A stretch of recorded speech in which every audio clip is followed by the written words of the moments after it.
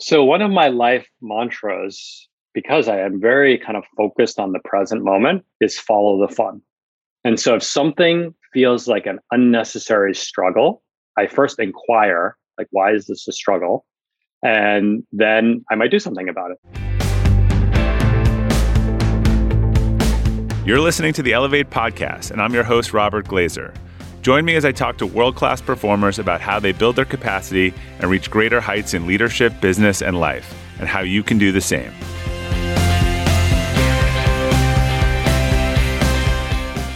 Welcome to the Elevate podcast.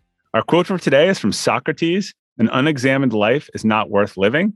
My guest today, Kei He, has taken this lesson to heart. He's the founder and author of Rad Reads, a popular blog about examining our life-changing relationship with time, work, money, and ourselves. And he's been called the Oprah for Millennials by CNN, and his work has been featured in TEDx, Wall Street Journal, Bloomberg, and more. Kei, welcome to the podcast. I'm excited to have you. Robert, thank you. The pleasure is mine. It is great to be here. Yeah, it's been a while. I feel like we've lived intersecting worlds with our newsletters. I've been hearing about yours for years. And I know, you have an interesting origin story. So for lack of a better word, you started 15 years in Wall Street. So why'd you go to Wall Street, and then why'd you leave? All right. So the origin story, and as you described, my adult life has been a tale of two cities. It was the best of times and it was the worst of times. But so I'm a recovering Wall Street person, and I think that to tell the origin story, I think you have to take a little step back, and the first step back goes back to teenage K. Teenage K grew up in New York City, super skinny, nerdy, kind of socially awkward kid, child of first generation immigrants. And I kind of always ask myself, like, how can I be cool? I want to be cool. I think many 13-year-olds probably ask themselves that. I was not on the fortunate side of that line. And so, it wasn't going to come from just like my style, my friends, my girlfriend, whatever at that time. So I was like, what will that be? And for me, I had one secret superpower, is that I could work my butt off. And I wouldn't say smart, so but you found the place that rewards that more than anything. Exactly. I mean, yeah. to be totally blunt, I found that I used like intellect to teach myself entrepreneurship. Started making web pages in my bedroom when I was a teenager, learned how to invest, got into a good college. And then I was like, okay, I know how that 13-year-old kid is finally going to be accepted and loved.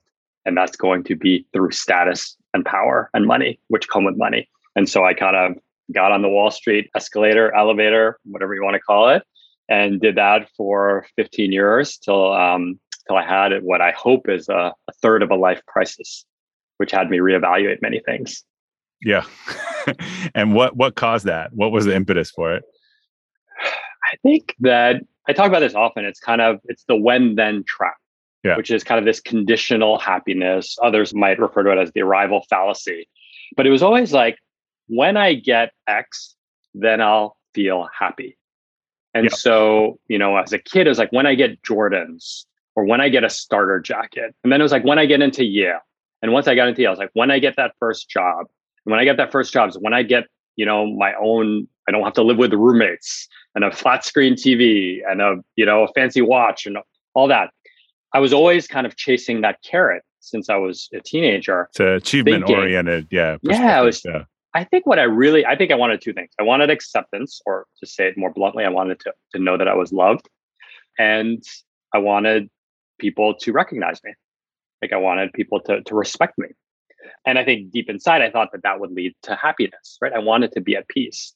And so I just kept doing that. And the highs kept getting higher objectively.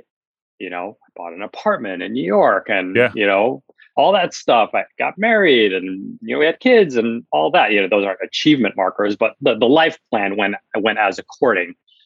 But with every high, now I'm not talking about getting married and having kids, I'm talking about buying stuff or getting recognized. With every high, the highs were shorter, and then the drops were more precipitous, right? So that first time you kind of go in and you saved your money to buy something you really wanted, you're happy for months. 10 years later, you get that bonus and you're like, oh, I'm going to buy a studio apartment, and you do it, and you're like, oh, that was cool. What's the next thing? What's the next? It's almost like an economic. It's almost like the diminishing returns of achievement or something like that. Oh, for sure. Because I think achievement, right? And the motto for Rad Reads is come for the productivity, stay for the existential. So we can't talk about career advancement without getting deeply philosophical. Yeah. But there's a fundamental question. I didn't know I was reckoning with it at that time. Now it's crystal clear to me. And the question was, who am I without achievement? Like my whole self-worth was predicated on achievement, and achievement is a never-ending ladder, right? Yep. Or it feels like a never-ending ladder. And so you never feel at home. Well, as you said, the more you go, the less dopamine you get. Ryan Holiday's written about this a lot. He talked about, he had 5 books before he made the New York Times bestseller list. It's just everyone's thinking he got the call while he was mowing his lawn, and he was like, okay, I made it. Like he did. There was no euphoria. Like it was kind of done, and okay, what's the next one? Exactly. Yeah. And I think you hit a very scary point where you're like, well, have I been playing the wrong game this whole time? Yeah.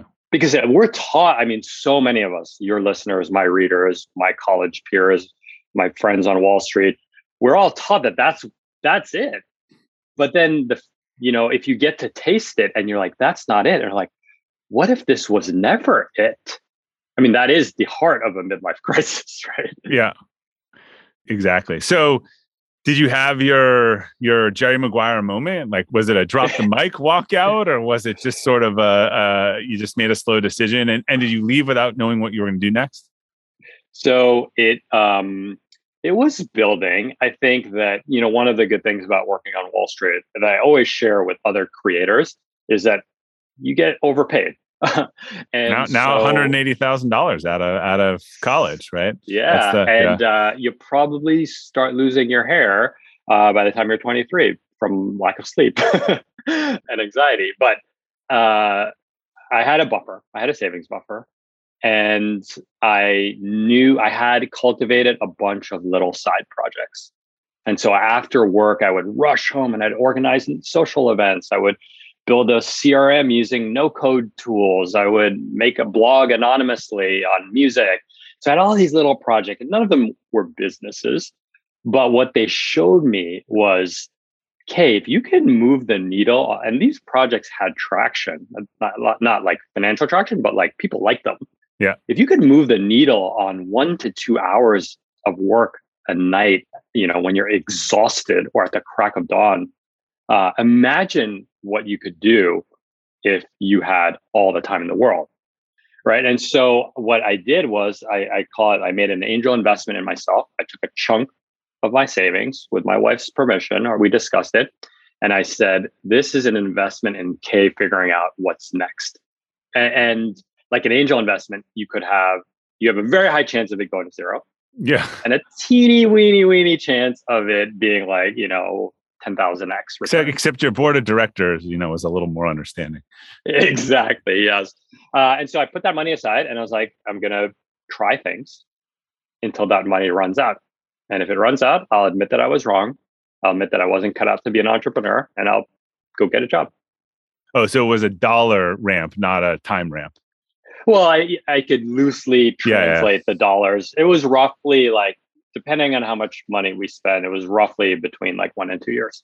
Okay. So what'd you do? What were some of your experiments? Traveled for 4 months. Yeah.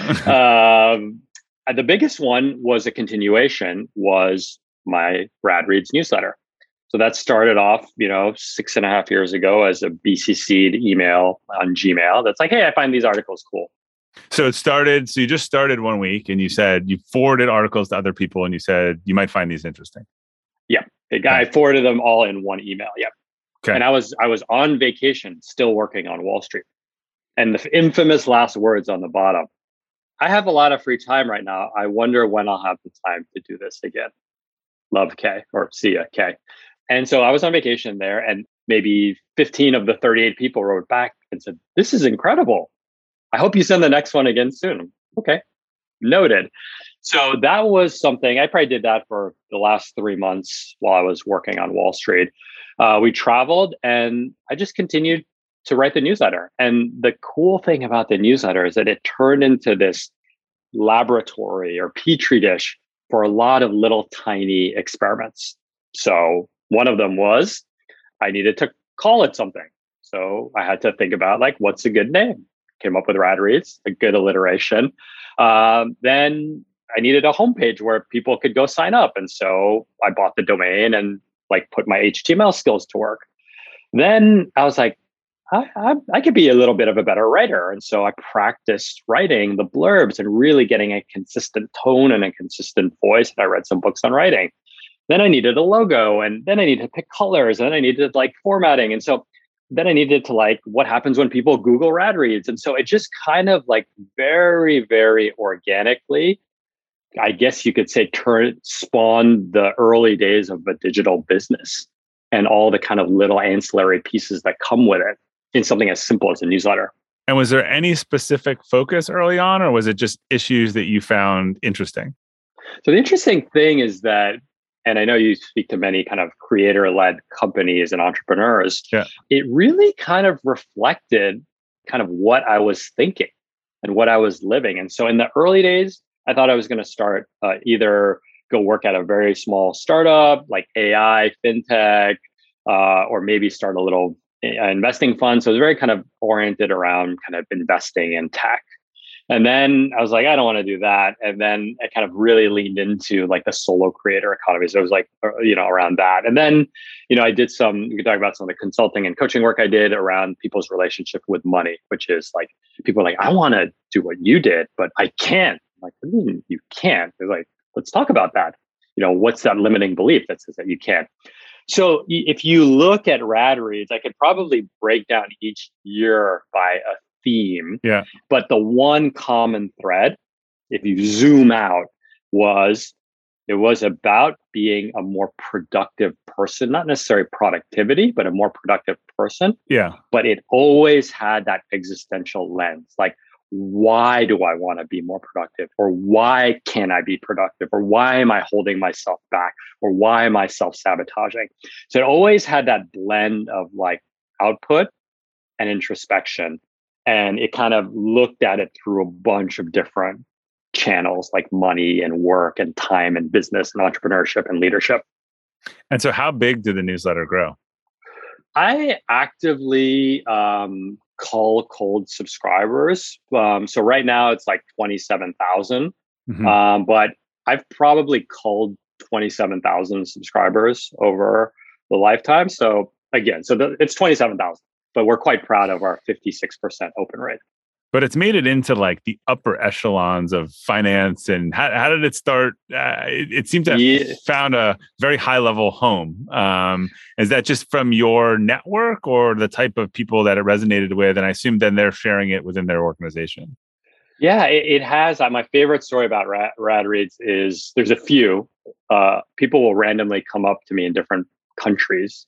This happened 3 times. Be like, are you Kay from Rad Reads? So that's kind of cool. But the other one is there's 2 dads. It is more men than women. We're trying to get that ratio better. 2 dads on a soccer field at 9 a.m. in New York City, kids soccer game. And they're both on their phones and they look over to one another and they're both reading Rad Reads. But we got lucky. We got 2 press hits like pretty early in our lifespan. And that really changed the game. I mean, from talking to many entrepreneurs that more viewers does not translate into a better business model, but it can help. And those were both completely organic. I mean, I'm too small to have a PR team or anything like that. Yeah. The thing was that it spoke to people that were kind of senior-ish across different industries. And those people, for lack of a better word, tend to have influence.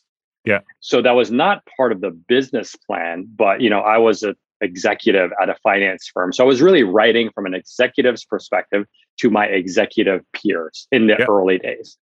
And because it connected, they would just forward it around. So one friend forwarded to a reporter and they're like, hey, this is kind of cool. You should interview him. That's how we got on Bloomberg.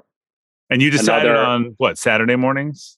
I do Saturday mornings around. I'm not as responsible as you are. I'm scrambling still 6 years into it to write my essay I start my essay on Saturday morning. So you send whatever you're writing the same day? Well, I blurb earlier in the week. Okay, got it. And my team helps me blurb. But the essay, I sit down and start it on Saturday morning. Okay. I need that forcing function. So you can't go out until you get this done.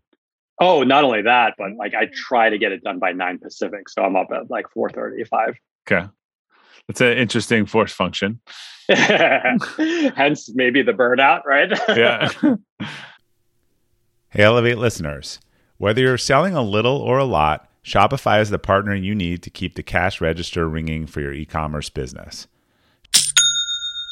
Shopify is the global commerce platform that helps you sell at every stage of your business. Shopify helps you turn browsers into buyers with the internet's best converting checkout, 36% better on average compared to other leading platforms. I advise a lot of companies in the e-commerce space, and almost all of them have migrated to Shopify.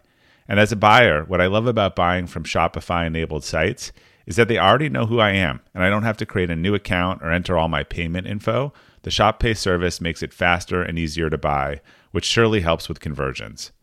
Shopify powers 10% of all e-commerce in the US, and Shopify's award-winning help is there to support your success every step of the way. Sign up for a $1 per month trial period at shopify.com/elevate, all lowercase. Go to shopify.com/elevate now to grow your business no matter what stage you're in. Shopify.com/elevate. Fast forward to the end of 2024 and think of your goals. What can you do right now to give yourself the best chance of succeeding?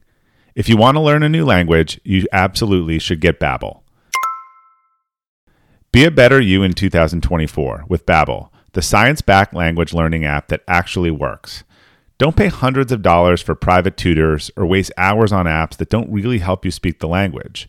Babbel's quick 10-minute lessons are handcrafted by over 200 language experts to help you start speaking a new language in as little as 3 weeks.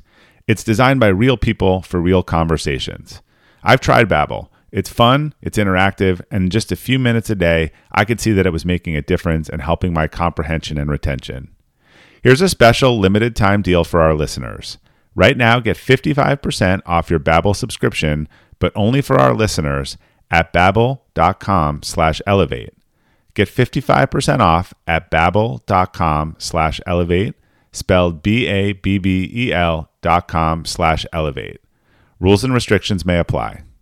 And when was the decision of whether this was a business or a hobby? Like, I assume people started asking you, can I sponsor it? Or how did you think about that? I still think of it as a hobby sometimes, but there were kind of two milestones. The first milestone was probably 18 months into it, 2 years. A reader responded to an email and said, "Can you coach my executive team?" And I was like, "Well, I'm not a coach." Yeah. And I was like, "I can refer you to coach." Like, no. We've been following. We like the way you think, and we think that you could help teach our executives how to be happy. I'm like, whoa, yeah. That's not how it works. Cool. Sign me up. Where's the check? Yeah. And so that was the first moment. And I think all entrepreneurs have this moment where they're like, whoa, people actually pay money for something that I create. How'd you price that one, by the way? I basically probably way too low, right? Way too low. Yeah. I had my own coaches, and I basically charged what my coaches charged me. Okay.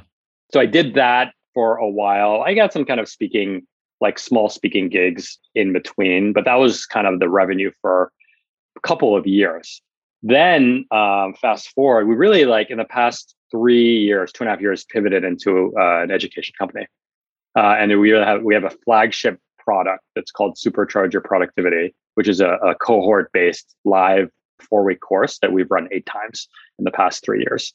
And that course started off on just being tool-centric around a tool called Notion that you've probably heard about. Yeah. And then with time, it's evolved into this combination of 3 things: the how, which is like the tool; the why, which is why this even matters in the first place; and then what behaviors you need to change for this to all work. And that's kind of our 10K framework that we've been building out. So now in the past 2.5 years, we are solely like 90% of our focus is around developing that course and getting students into it and servicing them after they take it. And so you have a team now that works on that with you? Yeah, we have a team of 5 heavy time contractors. Got it. So one of the things that you've written about, which I think is interesting, is the misleading nature of financial independence. So what do you think the most common misunderstanding is in your eyes? Is it that whole problem we were talking about earlier of you just always want more? Yeah. So I often, what I love about Rad Reads is taking a topic like fire or taking a topic like productivity and kind of distilling it down to its juicy, meaty parts of like your psyche, right? And so fire, for those of you who aren't familiar, financial independence, retire early. It is this very methodical way of like just saving so aggressively at such a young age, earning as much as you can, so then you can retire early. And my challenge with fire is a few things. The first is if you ask many people, I might ask you, I said, Robert, if your expenses were covered, you and your families and anyone that's dependent on you were covered for the next 30 years. I want you to give me Then what? hour by hour Yeah. schedule. Like give me an hour by hour accounting of how you'll spend the next year. That is a very hard question for maybe not for you. I am sure you've seen this, and like I say, this is the highest class problem that no one wants to talk about. But we've both seen numerous people who have sold their business and financial independence, and they go from 500 miles an hour to zero, and there's a very high depression rate or just complete like loss where it's like, okay, now what? Yeah. Well, it goes back to that central question that led to my midlife crisis or third of life crisis. Who am I without achievement? Yeah. Right. How can I find contentment in the mundane, the everydayness of life? And I think the thing with fire is that you really like you skewer yourself, right? Like they don't like that I use this example, but it was in the Wall Street Journal. Like one of the fire people, they won't buy vegetables. They go to like when there's the damaged vegetables and they give them away for free, like the supermarket. Like that's how they get vegetables to save, $30, $20. And so like you skewer yourself in the pursuit of delayed happiness, but you don't spend a single moment contemplating what that actually means. Right. It is the proverbial, cart before the horse. I have always said that I really don't have much jealousy, but the only people that I'm jealous of are someone like a professional golfer, right? Because they win the tournament and $3 million on Sunday. And what would they want to go do on Monday? For free, the same thing, right? So it seems like the thing with that movement sort of separates making money with enjoying yourself, when I'm sure you and I have both seen the people who figure out how to do those things simultaneously are like, look, exactly. I don't need to stop working. I like what I do. Yeah. And I'll tell you, like my day, I run a business. It's a good business. We mandate 30-hour work weeks. I have no meetings until noon Pacific, most of our business on the East Coast. Yeah. Because I'm just watching the waves. I'm a surfer. I've got this text chain with like 20 surfing friends, and we're like, how's the wind? How's the waves? Going 15 minutes, So I leave the entire chunk open until 12 so that I can hit the surf for 2 hours at the perfect time. And then I go do my work. Some people might say, you can't do that. You're an entrepreneur. I'm like, I'm an entrepreneur and I'm doing it. Sure, I've made some choices. I could probably make more money if I worked from 9 to 12 in the morning. Right. And people are deciding that after the pandemic, they're really rethinking a lot of that stuff. So we skipped over this. So what was your existential answer to that question of who am I without achievement? So I can give you the cliff notes. Yeah. Well, no, it's a very complicated question because there's an answer that you can give with your rational mind. And then there's an answer that is like a felt sense that you actually can't use words to describe, but I can try. I think the answer, who am I without achievement, really comes from my definition of love. And love is the fullness of presence, right? So I always say, when I'm with you right now, Robert, I'm with you 120%. I'm not thinking about a single other thing I have to do. I'm not thinking about any commitments. I'm not wishing that, I had said something differently. I'm with you 120%. And so to me, happiness is the ability to be fully present at every single moment of your life, which basically means that the chatter, we all have chatter. You're not doing this, faster, slower, more or less. You suck. You're great. It means that you distill that chatter to nothing.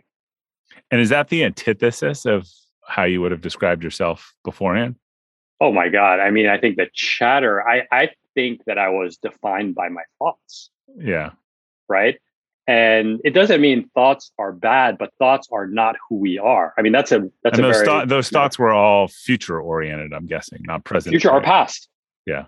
Right. And Dan Harris has this great quote: with one foot in the future and one foot in the past, you're urinating on the present. I've heard different versions of the same thing, but yes, that is the most colorful. Yeah. So to me, happiness is, am I truly at peace where there's this is very influenced by Buddhism. Like there is no craving, there's no desire for anything else other than that present moment, through joy and through suffering and pain. Right. And that's why I say that there's. So even if you're talking to me and I am the most at a party, I'm the most boring person in the world, saying things that are terribly offending you, like you're not thinking about getting past that conversation. You've come to a place of sort of just contentment with it. Well, in that example, there would be presence, right, and there would be compassion. There would be I would not judge the person. I would try to not judge the person. Yes, I'm not saying I'm able to, but I would try. Yeah. And then I would respectfully just remove myself from the conversation without lingering judgment and without lingering regret. And I think you could go a step further. Again, this is taught by Buddhism, is that the person that is so toxic is usually the one suffering the most. Yeah. Internally. And so if you can just touch that, if you can extend a compassionate energy hand, whatever, to them, again, it doesn't mean to just suffer the fool for the entire hour, but you kind of have that, and then you move on. Screw that person. Blah, blah, I can't believe I wasted all that time. Just move on. Yeah. And you go on with your life. Hi, everyone. If you're not a subscriber to Harvard Business Review, you're missing out on a wealth of leadership content. Widely acknowledged as the leader in business leadership information, Harvard Business Review provides information, tools, and practical advice on leadership, management, and strategy through the hbr.org website, their print publication, and their incredible podcasts. Premium subscribers can also access a selection of Harvard Business School real-world case studies and scenarios that provide business leaders with the learnings from how business leaders manage their business, their team, and themselves. When I need a source or data that I can trust for one of my articles, HBR is my go-to. Just this week, I referenced one of their articles about the efficacy of required diversity training, which had the most data behind it by far.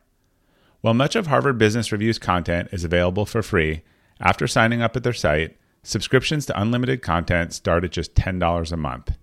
Go to www.hbr.org/subscriptions and enter promo code ELEVATE right now to take advantage of this great offer. Again, go to www.hbr.org/subscriptions and enter promo code ELEVATE to learn more about this great opportunity to help manage your career and business. With everyone fighting for attention these days, how can you get your business to stand out and connect with customers? It's easy. Get Constant Contact. Constant Contact's award-winning marketing platform has helped millions of small businesses stand out, stay top of mind, and see big results fast.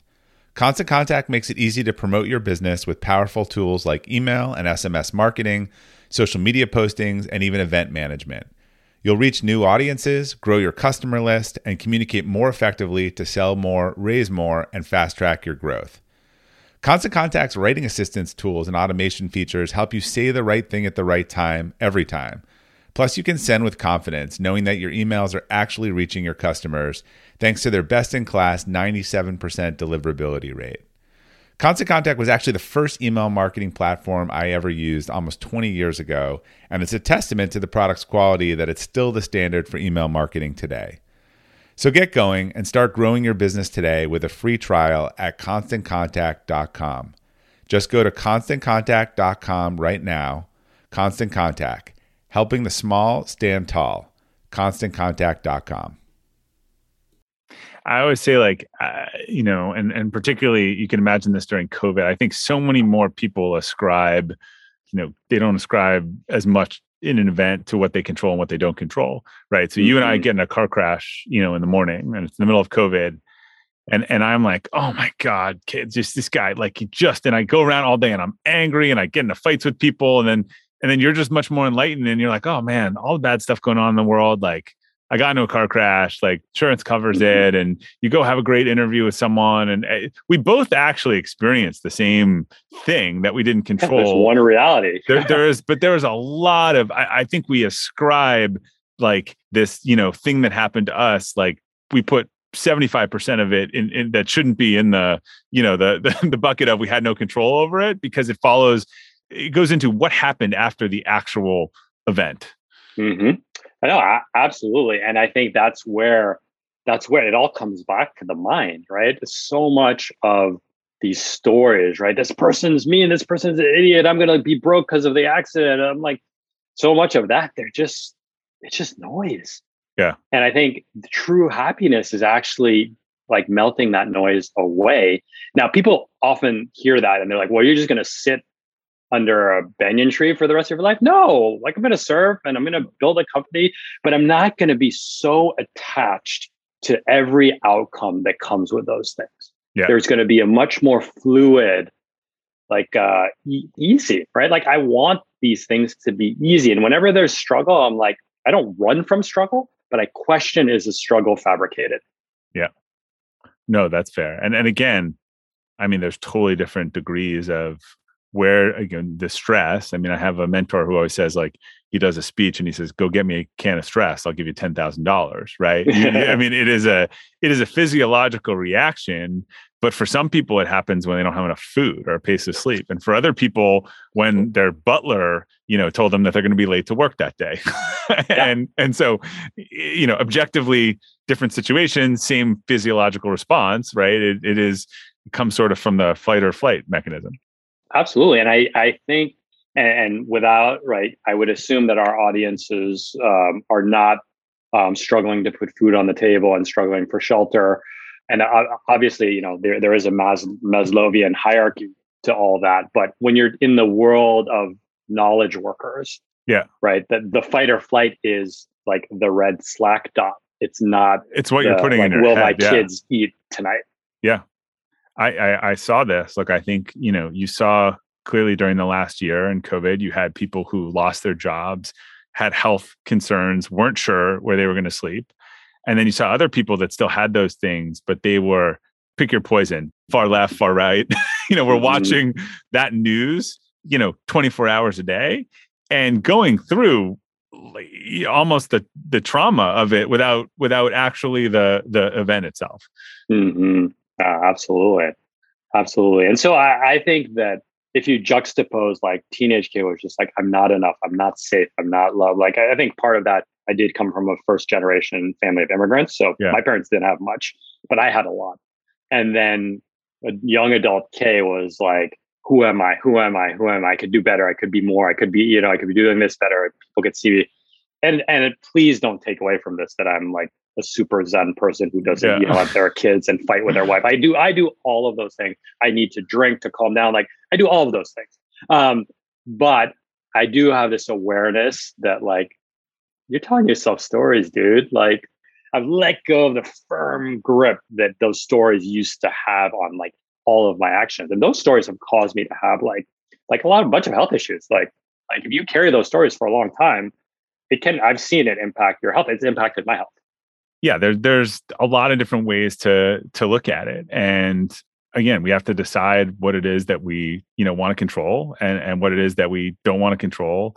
And realizing that, some of that stuff is a choice. And it's a choice of whether it becomes a a trigger for it or something that we look the other way. But as you said, like, look, you have these things, they're all real, right? And none of us are pretending that we're superhuman. But the key thing is that I think the ability to understand or believe you're wrong or question a narrative, that you're being told. And this is Adam Grant used this term like challenge network. I think right now with social media, we have these confirmation bias networks who just, are willing either digitally or analog to repeat back all the same things and echo them to us versus like, who's going to tell you something otherwise? So I was talking to one of these people in my life who is a challenge person. And I was explaining something I went on about 9 months ago. And he looked at me on a Zoom call and he goes, "That's a great story that you've told yourself. I just don't think it's true." And I thought about it for like 5 or 6 hours after he said that. And I went back to him. I was like, yeah, you're right. I had totally concocted this narrative and I got myself to believe it. But again, I have to, someone like that who I'm willing to let say that, I think there's such particularly today, there's such a like, not even a desire to listen to anything out of your spectrum. And I would complement that with some kind of stillness practice where we're just bombarded with inputs, messages, Slack, news, music, content, Netflix, everything. And to be able, like, when you strip away all of that noise, and my personal practice is meditation, when you strip away that noise, these answers or these clues about oneself and one's limiting beliefs become way more clear. Like the hardened edges of these stories start to dissolve. Yeah. And I think that's, therapy, challenge networks, stillness, journaling. These are all part of that's why in our courses, we always teach the why in addition to the how, right? Like what's like the bigger question here?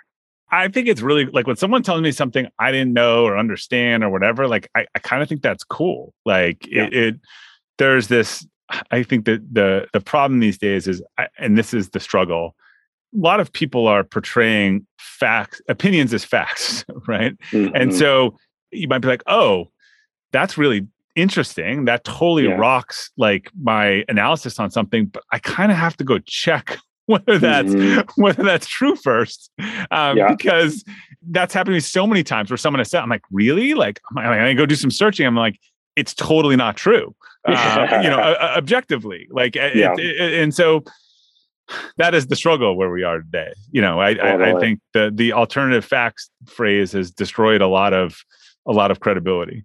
Yeah, I agree. So one of the things you've talked about, I know you're also a big believer in the 80-20 rule, this concept of the 10K per hour work. Can you explain what that is?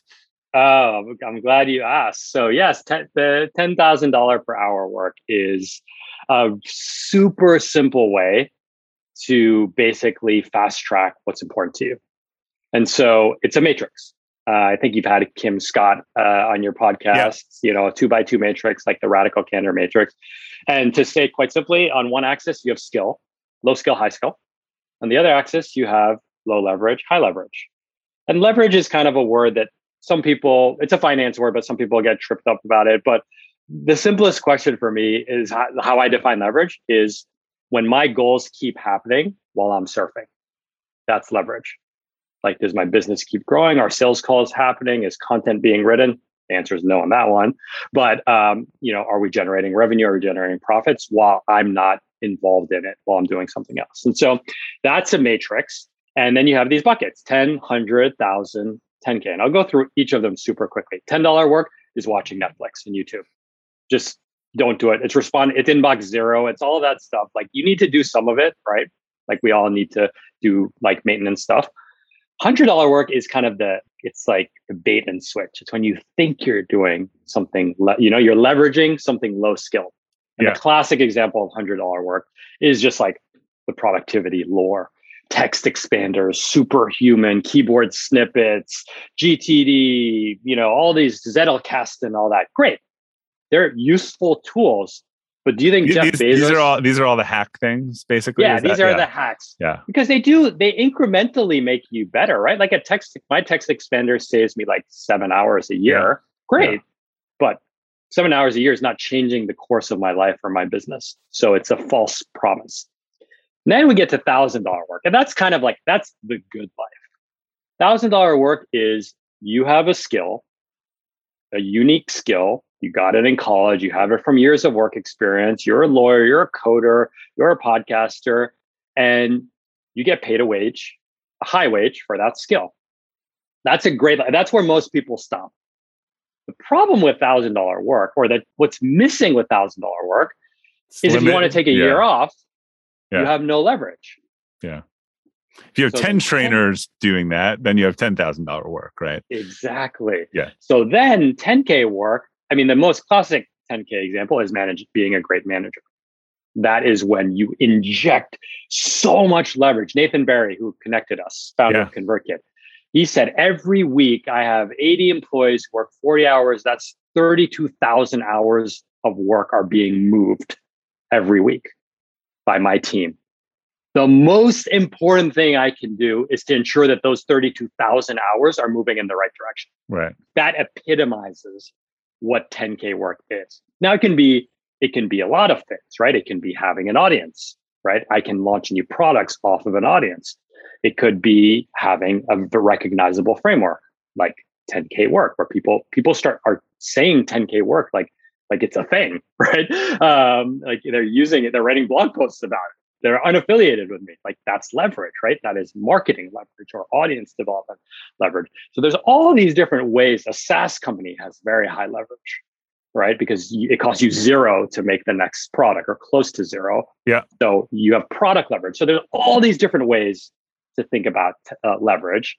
And then there's a way, there's like a meta 10K work, which is like figuring out what your own 10K work is. Right. Right. And so we really I think the problem is that the people that read us are stuck at 1,000, and they know that there's more, and they're kind of doing it all. And they just it's 1,000 is like the land of grind it out. Yeah. Like, I just worked 2 extra hours to get this thing over the hump. And then you're burnt out. Yeah, I've tried to have this discussion with my daughter. She's getting ready to go to college, and there are various amounts of consultants, and we're sort of transparent about what they cost, the range. Like person that much an hour, and we're like, but they're selling time. There's a limit, right? I try to explain that principle. Like it's a lot of money. You have to decide whether you want to work 30, 60, 100 hours, right? Because they're buying you. So yeah, I try to just at least expose my kids to that understanding. Yeah. And the beautiful thing about 10K work is, there's something that's 1,000 times more impactful than the base unit. And that's the thing that we like. And you can apply that to habits. You can apply that to health. You can apply that to sleep, right? Like people go crazy about sleep, like hacks and Oura rings and all that. Maybe stop drinking before bed. Yeah, or go to bed earlier. Or go to bed earlier. Or go to bed at the Stop same watching time. TV on your electronics before bed. Right? There's some like well-known, right? Yeah. The Oura ring is the classic $100 trap. They're like, oh, I'll throw this ring on and I'll get 8 hours. And then I'll spend 4 hours in the morning obsessing about what my sleep patterns were last. Exactly. I frankly I know when I get a good night's sleep, and I don't like it is not a. I don't need scientific analysis to know I woke up 3 times or I slept 9 hours without moving. But again, like 100, that the lower part of the matrix is so seductive because it gives you the immediate dopamine. Yeah. The Oura ring gives you all the charts. Setting the same bedtime, there's no dopamine. Yeah.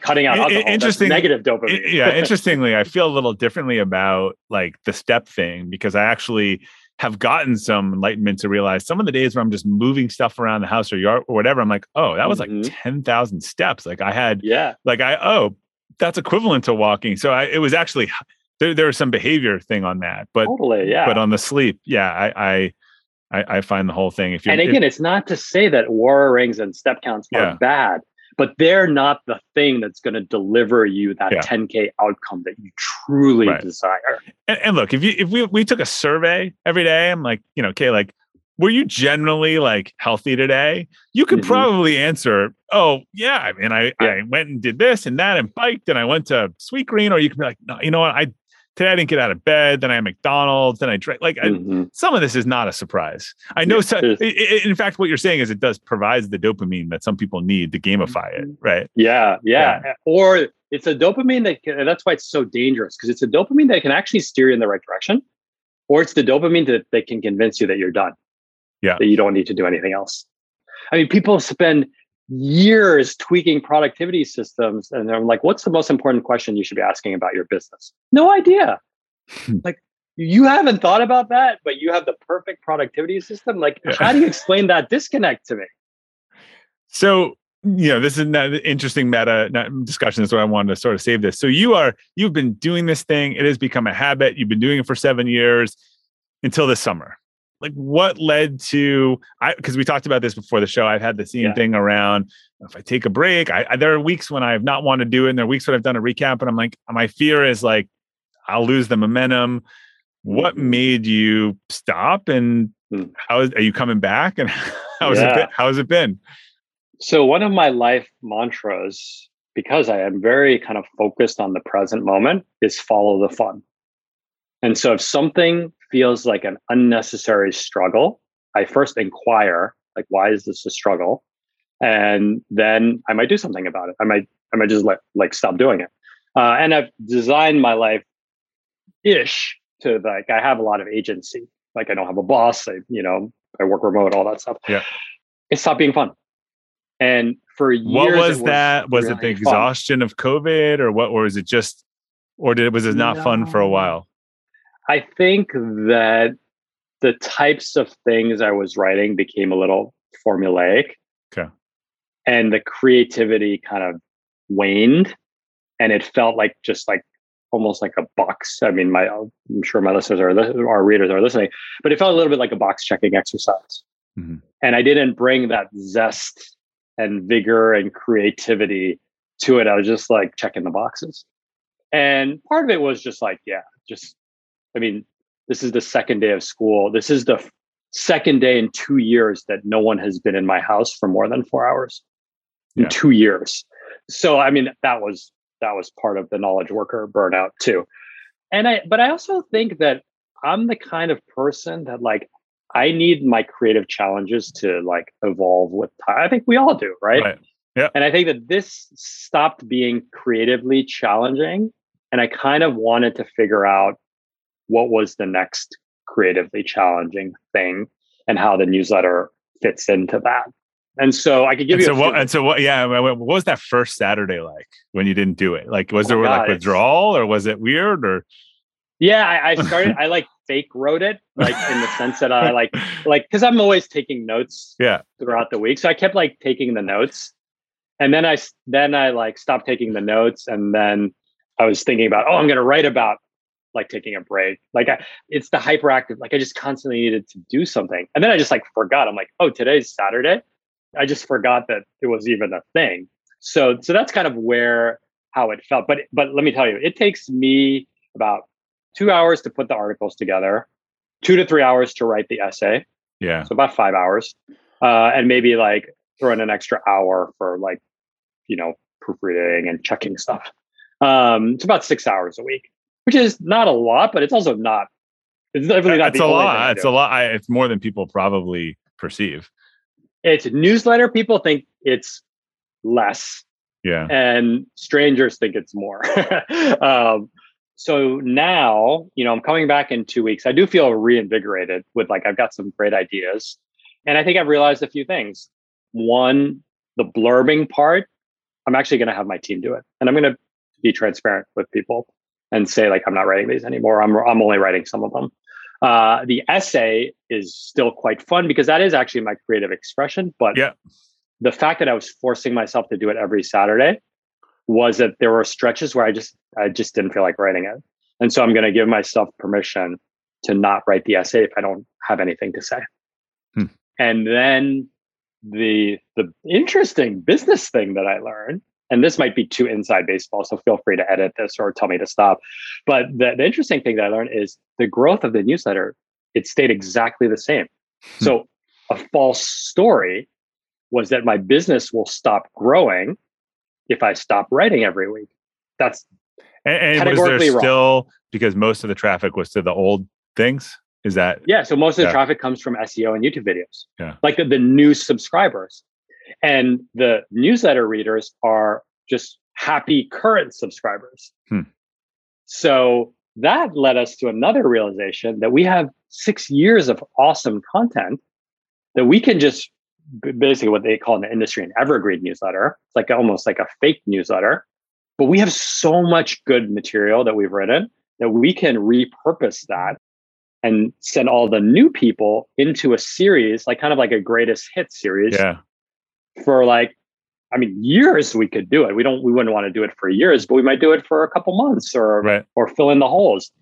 So that was what we realized. And again, to your point, like I had convinced myself that I was putting my business at risk by taking a break. And what I realized is like, I definitely didn't hurt it. I mean, it could have grown it more, presumably.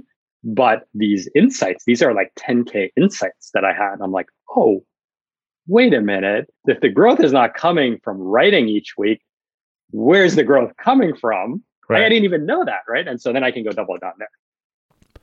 When you're hiring for your small business, you want to find quality professionals that are right for the role. That's why you have to check out LinkedIn Jobs. LinkedIn Jobs has the tools to help define the right professionals for your team faster and for free. Any candidate who's looking for a job is going to be on LinkedIn. And LinkedIn isn't just another job board. It's a vast network of more than 1 billion professionals, and many like myself use it every day, which also makes it the best place to hire. LinkedIn gives you access to professionals you can't find anywhere else while making the process easy and intuitive. Hiring is easy when you have that many quality candidates. So easy, in fact, that 86% of small businesses get a qualified candidate within 24 hours.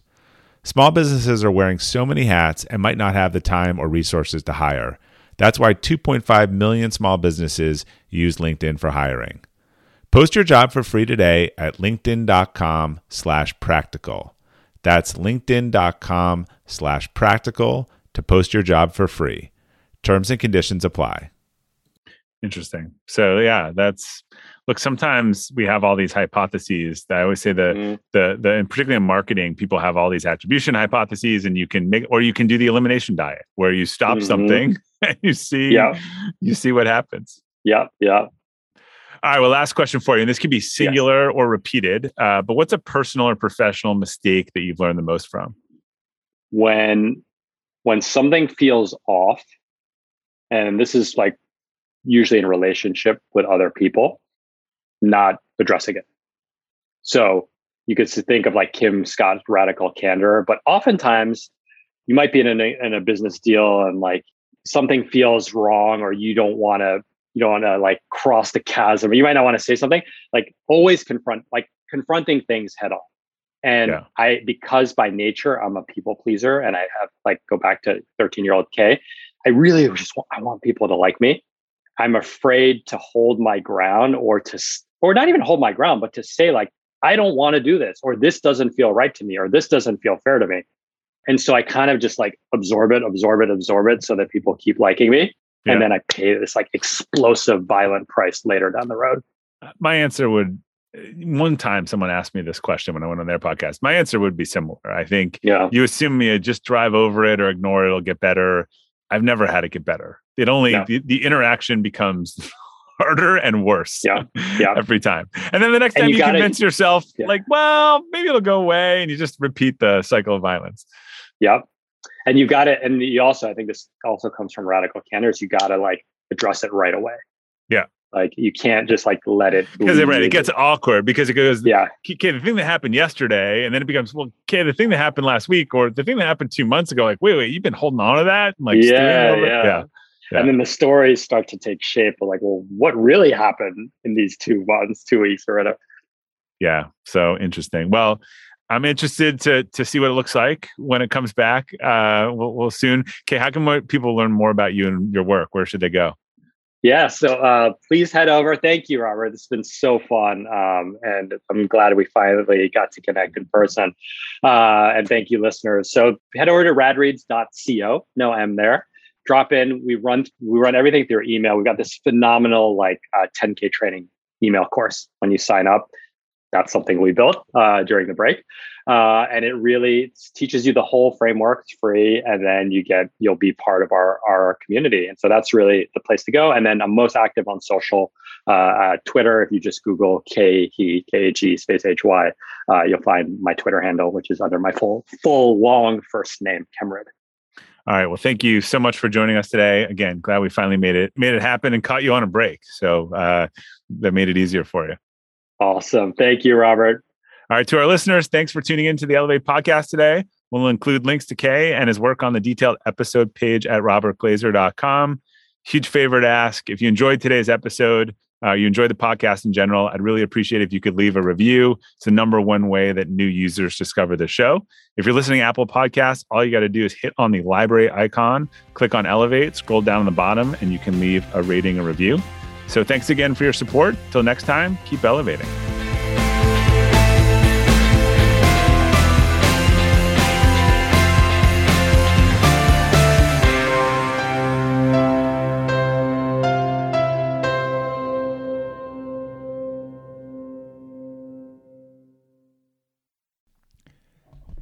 Hello, Elevate podcast listeners. I wanted to let you know about my friend Darius and his amazing show, The Greatness Machine. The Greatness Machine is one of the top-ranked educational and business podcasts in the country, recently ranking top 5 in the entrepreneurial category on iTunes. Here's why I love Darius and The Greatness Machine. It really comes down to a few things. The Greatness Machine has amazing guests from the likes of sports icon Gabby Reese, worldwide news sensation Amanda Knox, FBI hostage negotiator Chris Voss, and Tiny Habits expert and author BJ Fogg, to NHL Hall of Famer Chris Pronger, and hundreds more. Darius keeps it real. I always learn something new, and I have a few laughs. And he always also asks great questions and is a really entertaining and engaging host. The Greatness Machine is where you get to be a fly on the wall and listen to Darius and his amazing group of guests talk about how they got to where they are today and hear stories of people who have lived their passions to create greatness in the world and doing so despite the odds. So if you want to be entertained while learning from some of the greatest and most accomplished people in the world, this is definitely a show for you to check out. Subscribe to The Greatness Machine today on Apple Podcasts or your favorite podcast platform.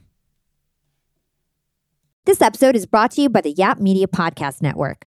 I'm Hala Taha, CEO of the award-winning digital media empire, Yap Media, and host of Yap Young and Profiting Podcast, a #1 entrepreneurship and self-improvement podcast where you can listen, learn, and profit.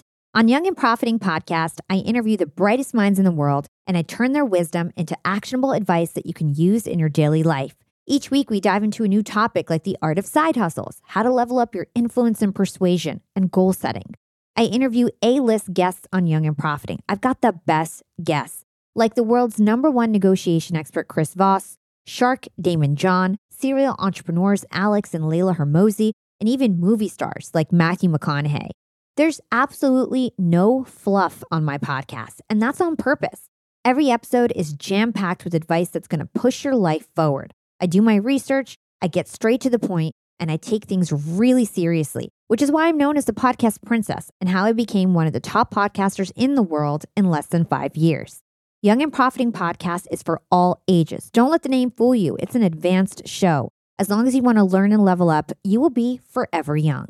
So join podcast royalty and subscribe to Young and Profiting Podcast, or YAP, like it's often called by my YAP fam, on Apple, Spotify, CastBox, or wherever you listen to your podcasts.